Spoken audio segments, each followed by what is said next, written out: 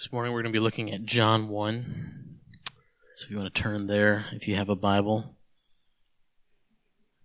The Gospel of John, chapter 1. This morning we're going to be looking at verses 1 through 3, and then verse 14 as well. And I believe the plan next week is to fill in the middle there, the beginning of the Gospel of John. So I'll be reading John 1 through 3. And then 14 through 18. In the beginning was the Word, and the Word was with God, and the Word was God. He was in the beginning with God. All things were made through Him, and without Him was not anything made that was made. And the Word became flesh and dwelt among us, and we have seen His glory. Glory as of the only Son from the Father, full of grace and truth. John bore witness about him and cried out, "This was he of whom I said, 'He who comes after me ranks before me because he was before me.' And from his fullness we have received grace upon grace. For the law was given through Moses. Grace and truth came through Jesus Christ. No one has ever seen God, the only God, who is at the Father's side. He has made him known."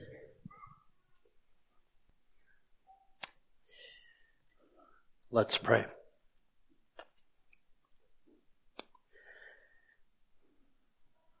Father, I ask that you give us grace to understand the amazing realities of what Scott just read, that your Holy Spirit reveals to us through John. God, I pray that you humble us this morning, that we might worship you, that we might treasure Christ above all else. Pray this in Jesus' name. Amen.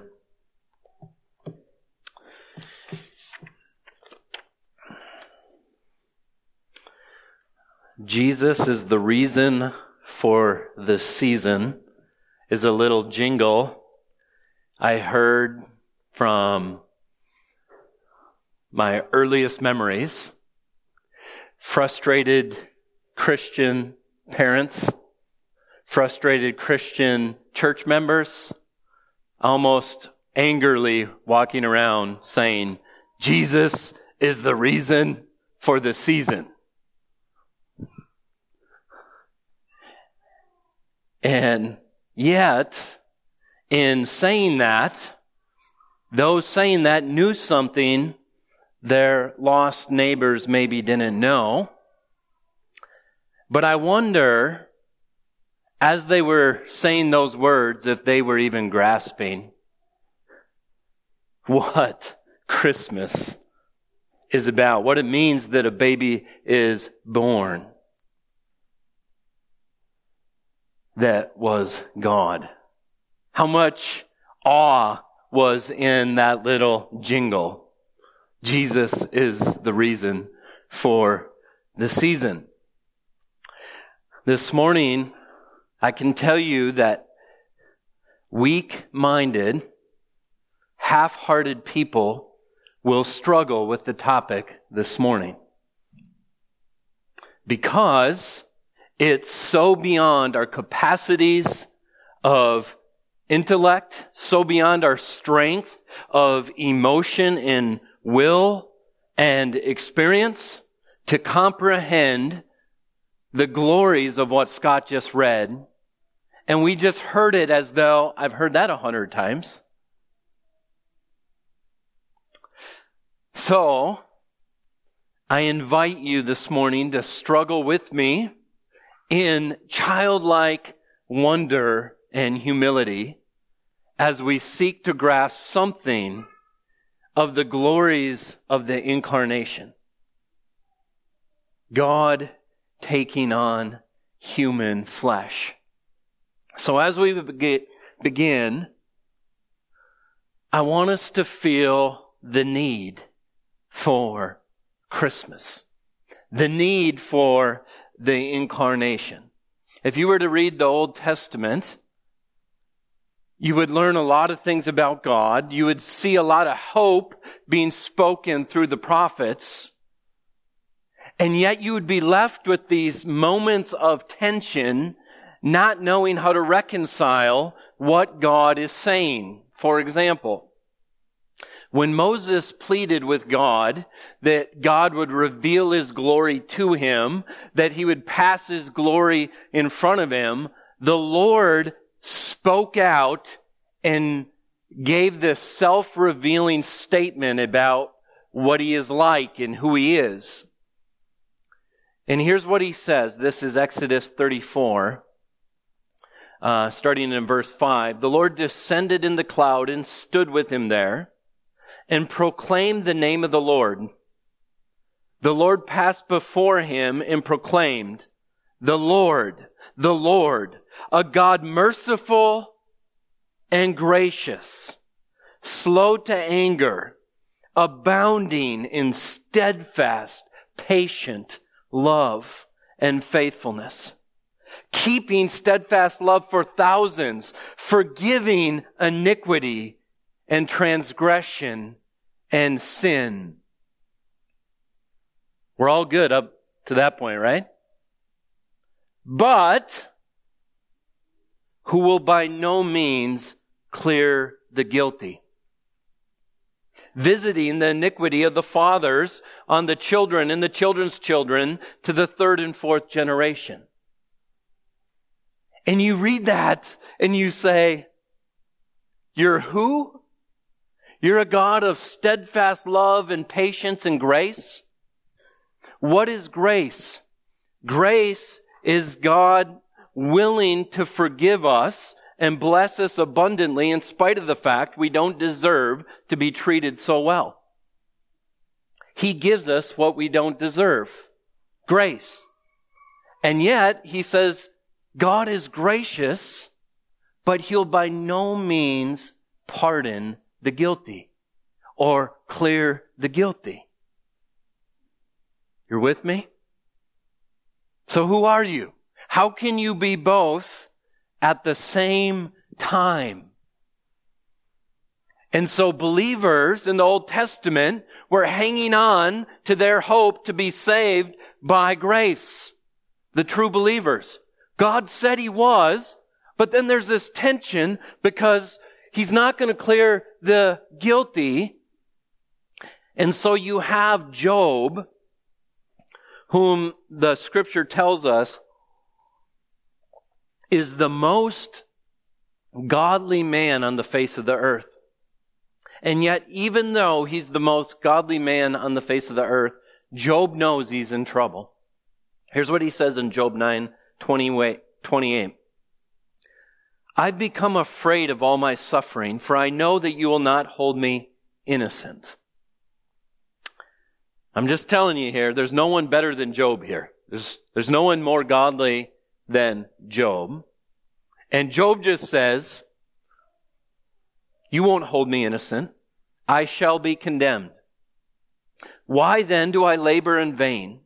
If I wash myself with snow and cleanse my hands with lye, yet you'll still plunge me into a pit, and my own clothes will abhor me. He's saying if I wash with the best soap possible, the cleanest water, yet when I put my clothes on, I'm still so filthy in his iniquity and sin that even his clothes say, get me off.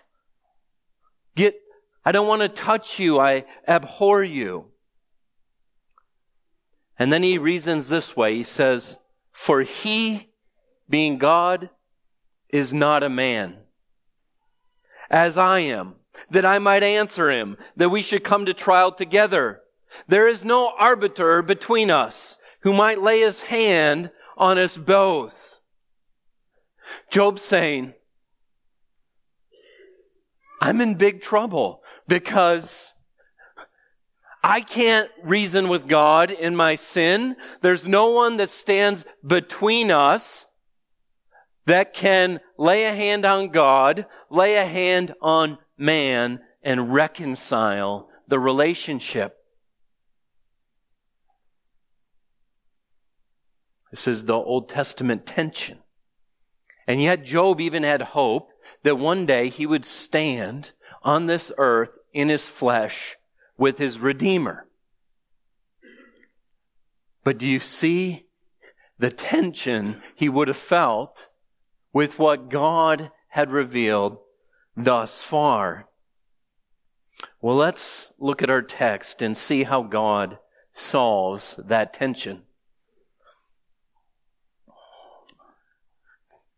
It's a one-command sermon, wonder and worship, because Jesus is the Word become flesh. Wonder and worship. And there's 2 points. We're going to look at the Word, and then we're going to look at what it means that the Word becomes flesh. Verse 1 of John 1 is one of the most incredible demonstrations of the Holy Spirit's ability to take grand, infinite truths and put them in one sentence with 2 commas and 3 points, 3 statements. You read it so fast. In the beginning was the Word was with God, and the Word was God. Let's dive into that verse. In the beginning. If I was going to say, let's play a game. I'm going to start a Bible verse and you finish it. And I said, in the beginning, and stopped, you would be in a dilemma. Because it might be what? In the beginning, God created the heavens and the earth. And so John is purposely making us think back to Genesis 1. Here's how Genesis 1, the first 3 verses of Genesis start. In the beginning, God created the heavens and the earth was without form and void, and darkness was over the face of the deep, and the Spirit of God was hovering over the face of the waters. And God said, let there be light. Already the Trinity in those 3 verses is on display, as we'll see in a moment. But in the beginning was the Word. The first question is this: what's the Word? Well, when John penned this, there was 2 ideas of the Word. There's the Greek idea of what the Word is, and there's the Jewish idea of what the Word is. And then the Holy Spirit takes this Word with these meanings and brings them together and gives us the truth about who Christ is. The Greeks spoke of the word, or logos in the Greek, as an impersonal or abstract principle of reason and order in the world. They knew that there was an ordering word in the universe. They could see design. They could see wisdom. And there was this impersonal logos out there. For the Jew, or for an Israelite, the word for them was presented in the Old Testament as God's divine revelation of Himself and His power on display, especially in creation. And God said, let there be light. He spoke the word, and there was light. And so we're told that in the beginning was the Word. All wisdom and order is bound up in the Word. Colossians 2:2 says this of Jesus: Paul is praying that their hearts may be encouraged, be knit together in love to reach the riches of full assurance of understanding and the knowledge of God's mystery, which is Christ, in whom are hidden all the treasures of wisdom and knowledge. So the Word, Christ himself, is bound up all wisdom and knowledge. There is no wisdom outside of Christ. There is no knowledge outside of Christ. Bringing this Greek idea into personal form. And then in Hebrews 1:1, we see Jesus embody what the Jews would expect the Word to embody. Long ago, at many times, in many ways, God spoke to our fathers by the prophets, but in these last days, He's spoken to us by His Son, whom He appointed the heir of all things, and through whom He created the world. He is the radiance of the glory of God, the exact imprint of His nature. He upholds the universe by the word of His power. Jesus is the exact revelation of God Himself. He's the power that created the world, and He upholds the universe at the same time. This is the Word. All four of these ideas come together. Reason, order, revelation of God, and creative power all come together in this word that John is talking about.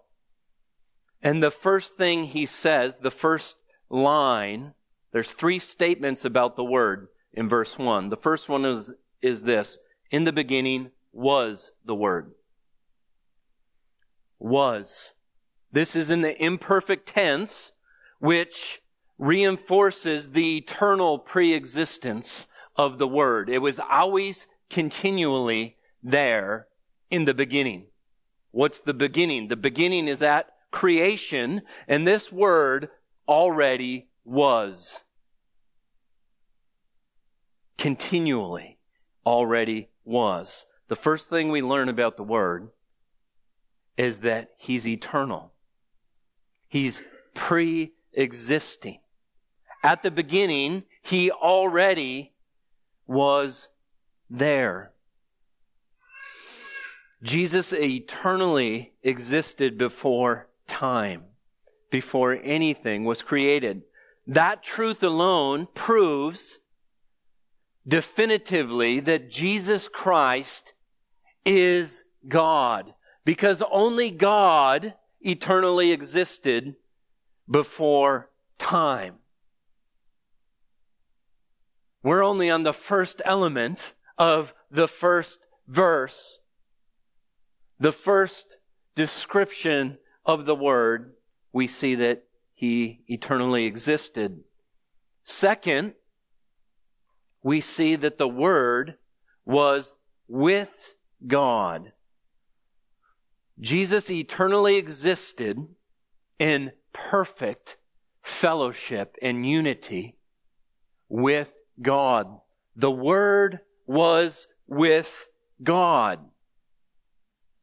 One writer writes, the English translation does not bring out the full richness of the Greek expression pros ton theon.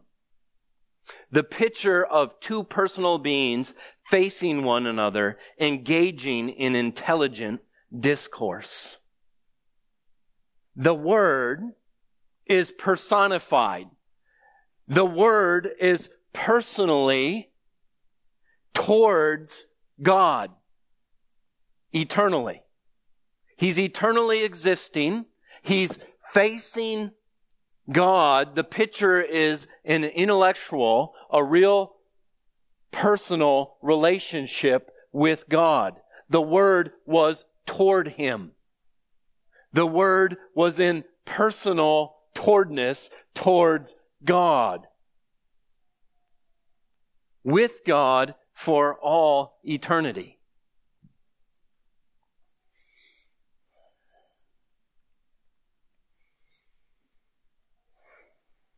A very similar thing is in 1 John 1:1 and verse 2.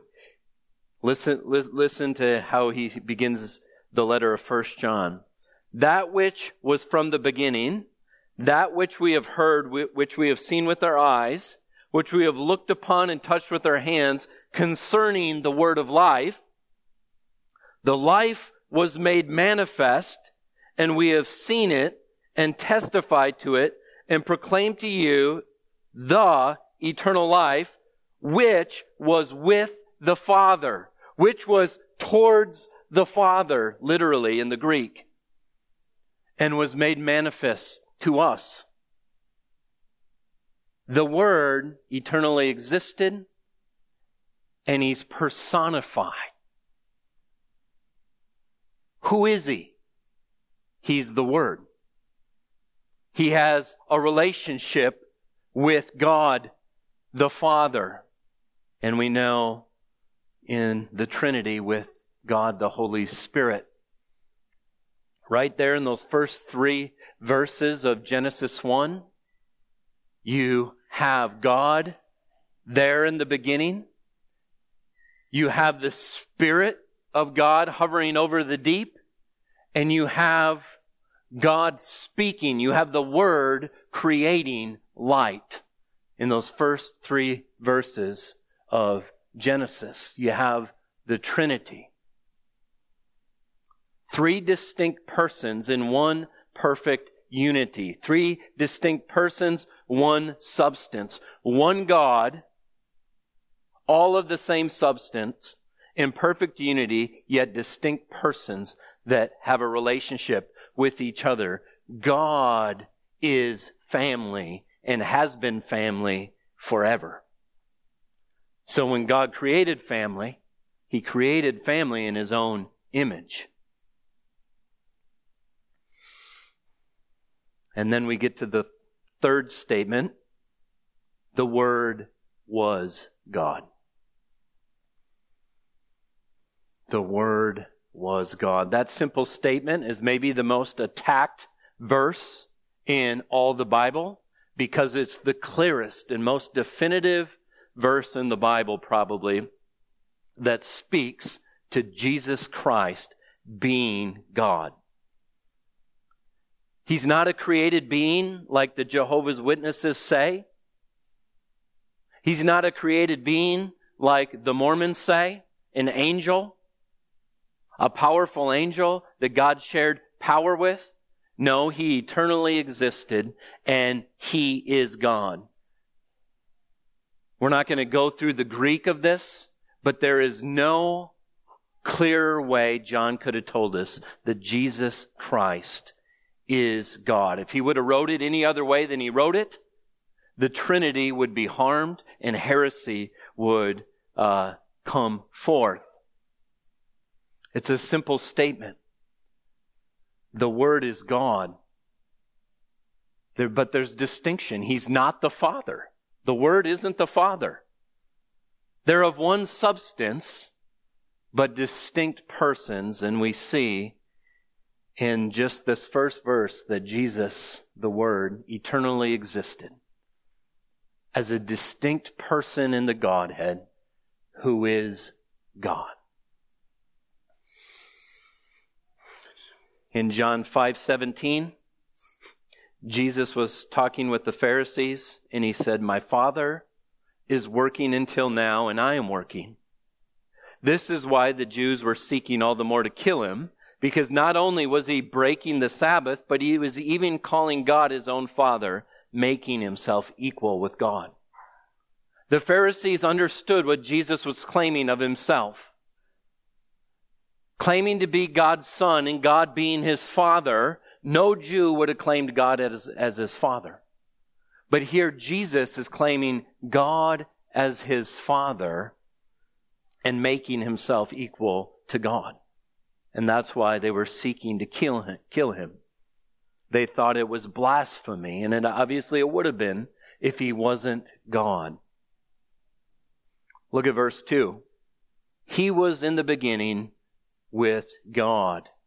He, the person of the Word was with God in the beginning. All things were made through him, and without him was not anything made that was made. Precise words of important doctrine. Some say Jesus is the first created being whom then God created everything through. Heresy. Nothing was created that wasn't created through him. And we've already seen he's eternally existed before anything was created. He says it in the positive, and just in case we're going to miss it, he says it in the negative. All things were made through him, and without him was not anything made that was made. The Word is the Creator. In Genesis 1:26, speaking of God creating man, here's what it says. Then God said, "Let us make God in our image."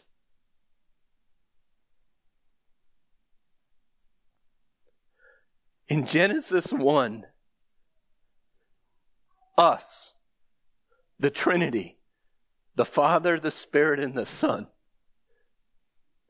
were created in the image of God.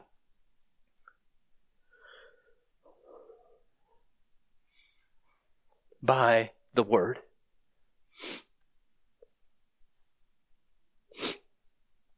New Testament makes this clear. Colossians 1:16, speaking of Christ, "For by him all things were created, in heaven and on earth, visible and invisible, whether thrones and dominions or rulers and authorities. All things were created through him and for him. He is before all things, and in him all things hold together."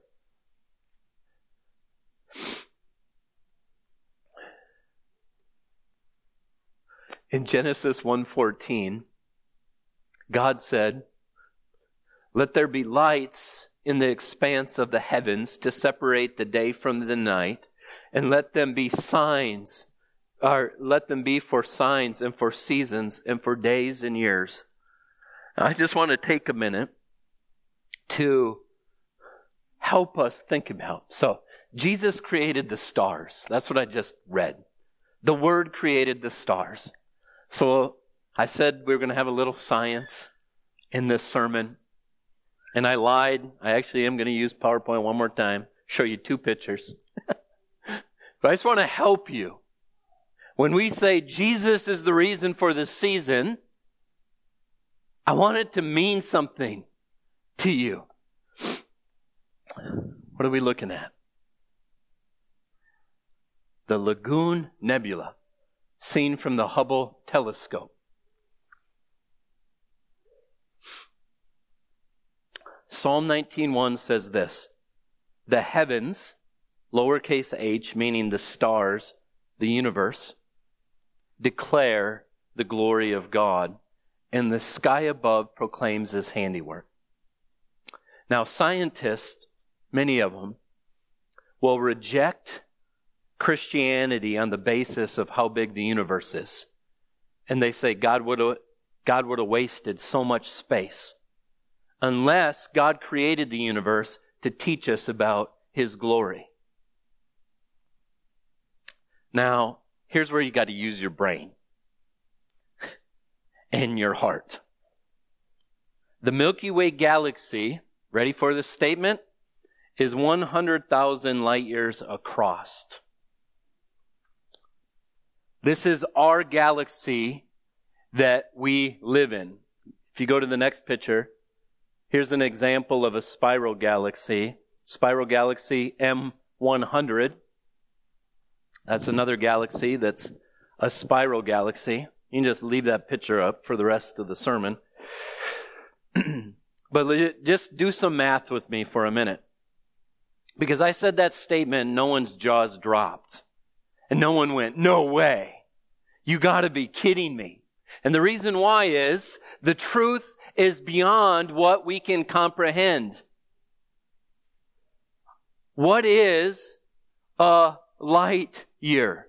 Because I just told you that our Milky Way, our one galaxy, is 100,000 light years across, and the Andromeda galaxy, which is the closest galaxy to us, is 2 million light years away. What's a light year? A light year is not about time, but it's about distance. It's a way to measure long distances. So to give you an idea, scientists know how fast light travels. If I were to flash a flashlight at you, it would come at you at the speed of 186,000 miles per second. That's how fast light travels, 186,000 miles per second. To give you an idea of that, if you were to travel around the earth at that speed, you could wrap around the earth in 1 second 7.5 times. In 1 second, light travels around the earth 7.5 times in 1 second.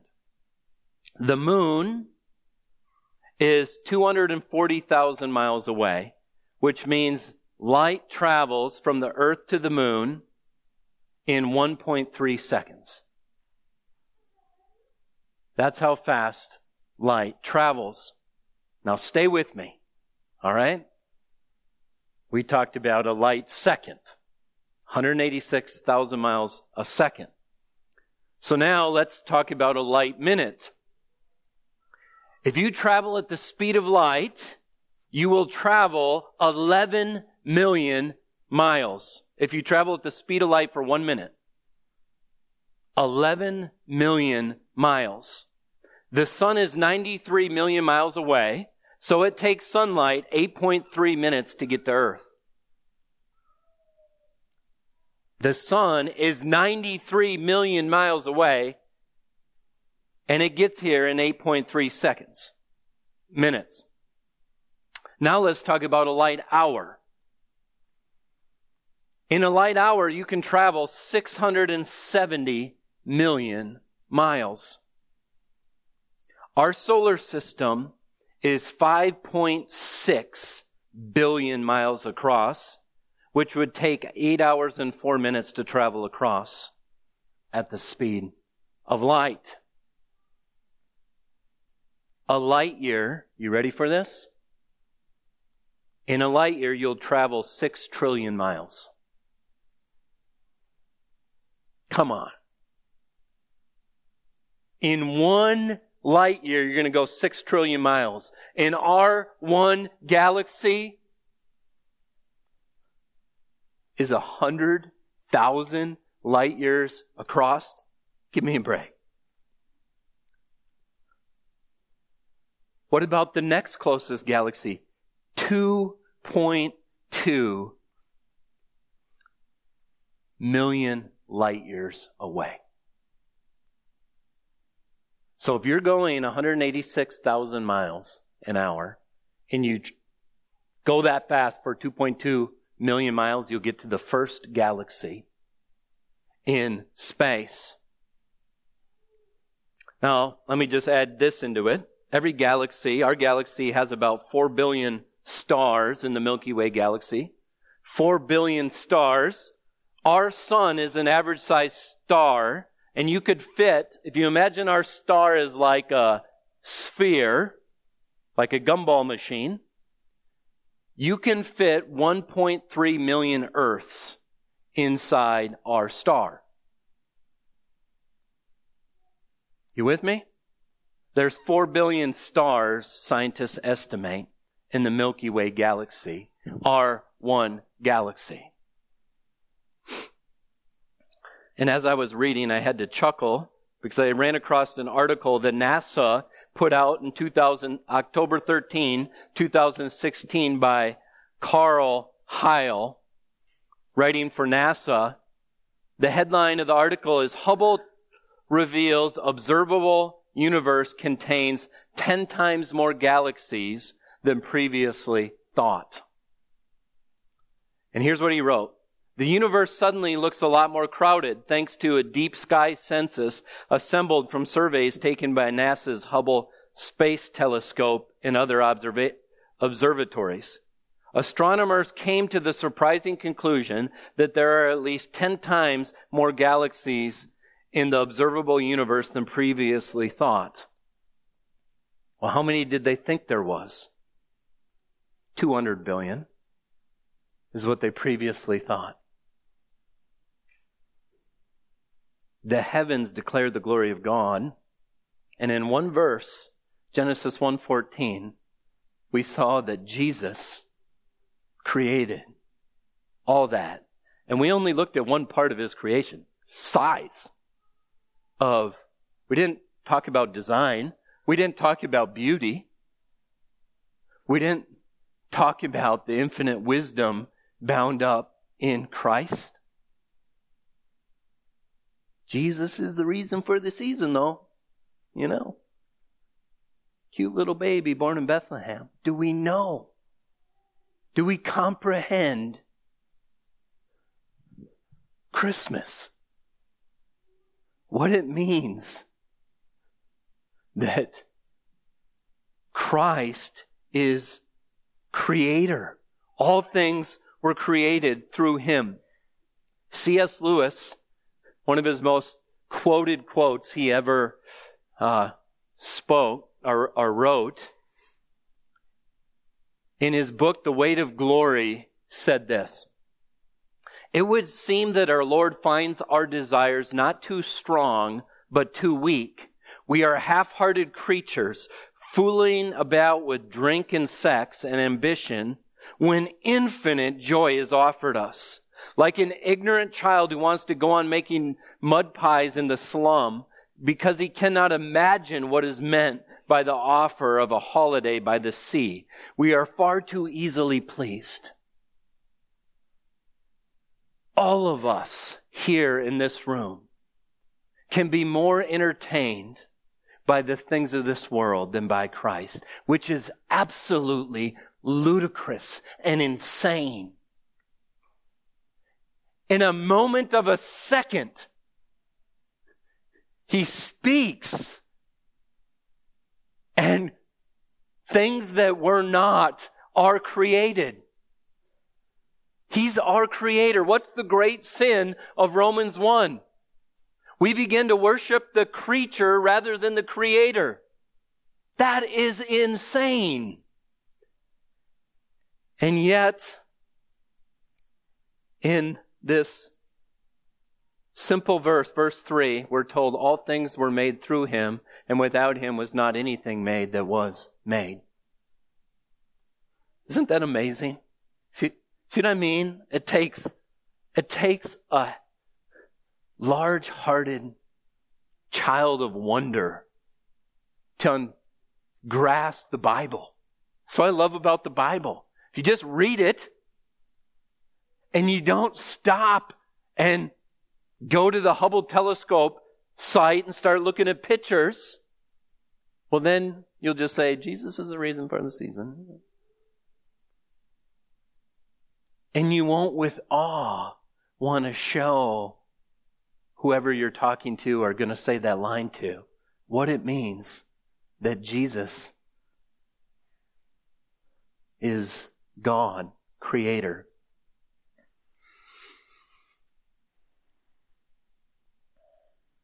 So we're going to skip verses 4 all the way through 13. We're going to come back to them next week. And we're going to go all the way to verse 14, where it says, "And the Word became flesh and dwelt among us." Now, if you thought what I was saying was mind-blowing about distances of our galaxies, of our one galaxy, let alone the billions of galaxies that have billions of stars that are so big we can't even comprehend them. If that amazed you, this has to amaze you more. That God who created that with all wisdom and order and power and divine revelation became a human being in the form of a baby. We can't comprehend such power and wisdom and bigness coming into such a small, humble package. So that they call him Emmanuel, God with us. Why would he do that? Because God said, I forgive iniquity. I'm gracious. I'm slow to anger. I'm merciful. I won't clear the guilty. Here's how. I'm going to send my son, Jesus. He's God. He's infinite. And he's going to be born so that he can die. He's coming to be a substitute. So that when my son is on that cross, I can cry out, look at my grace. And I can cry out, look at my justice. Every sin for whoever was forgiven was not shuffled under the rug, but was punished on the cross. God's wrath was poured out on his own son. So that we can understand Exodus 34. At the cross, God says, I'm just. I punish sin, and there's hope for sinners. And your only hope in this world, you will face God. And he is the God who I just begin to, people say, well, when I face God, I'm going to tell him. You won't be saying a whole lot. When you see him in all of his glory. In fact, you'll know you're unworthy. And your only hope on that day is if somehow you can be sinless and perfectly righteous. And that's possible. Not because you can become those things on your own, but because Jesus came to take away your sin and give you his perfect righteousness. Now, I just want to point out a couple things in closing. If Jesus is not the God-man, he can't forgive you for your sins. If he's not 100% God, he can't forgive your sins because you sinned against an eternal God which demands eternal punishment. So you need an eternal substitute. We need the God-man. And if he's only 50% God, then he can only forgive us for 50% of our offense against God. And if he's 50% man, then he can only redeem a half a man. We need someone that's 100% God and 100% man to be the Lamb of God, to be the one that Job was looking to by faith. He said, God is not a man that we can reason with him. Oh, he's not, huh? Now he is. When Christ was born, God sent his mediator to say, here's how you can be reconciled to God. When you trust in the mediator by faith, your sins are forgiven. You become a child of God. Jesus' perfect life is given to you as a gift.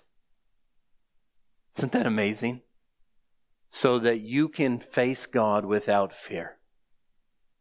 Without fear of judgment. Not because you were good enough, but because Christ was the perfect sacrifice.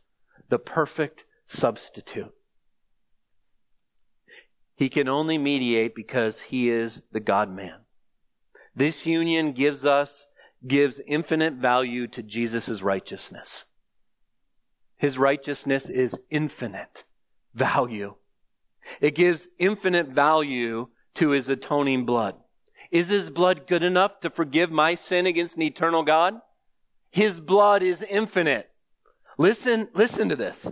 When Paul's talking to the Ephesian elders in Acts 28, he says this. He says, pay careful attention to yourselves and to the flock in which the Holy Spirit has made you overseers to care for the church of God. Listen, which he obtained with his own blood. You want to know what that means? Jesus is God. The Bible says when Jesus died on the cross, that was God's own blood. That's how you can know that the infinite value of Christ's blood is enough to forgive you. Now, we're out of time. We haven't even scratched the surface of John 1. But I hope you're wondering, like a child wonders, when he or she sees something amazing. And I pray that you worship Christ. Listen to me. Listen to me. Do you value Jesus over an affair you might be looking at having? Over a business you might be trying to build? Over alcohol? Over some hobby? Here's the thing. What good do those things do you when you stand before the God of the universe? All things important come into picture when we remember that we're created and we'll face our God again.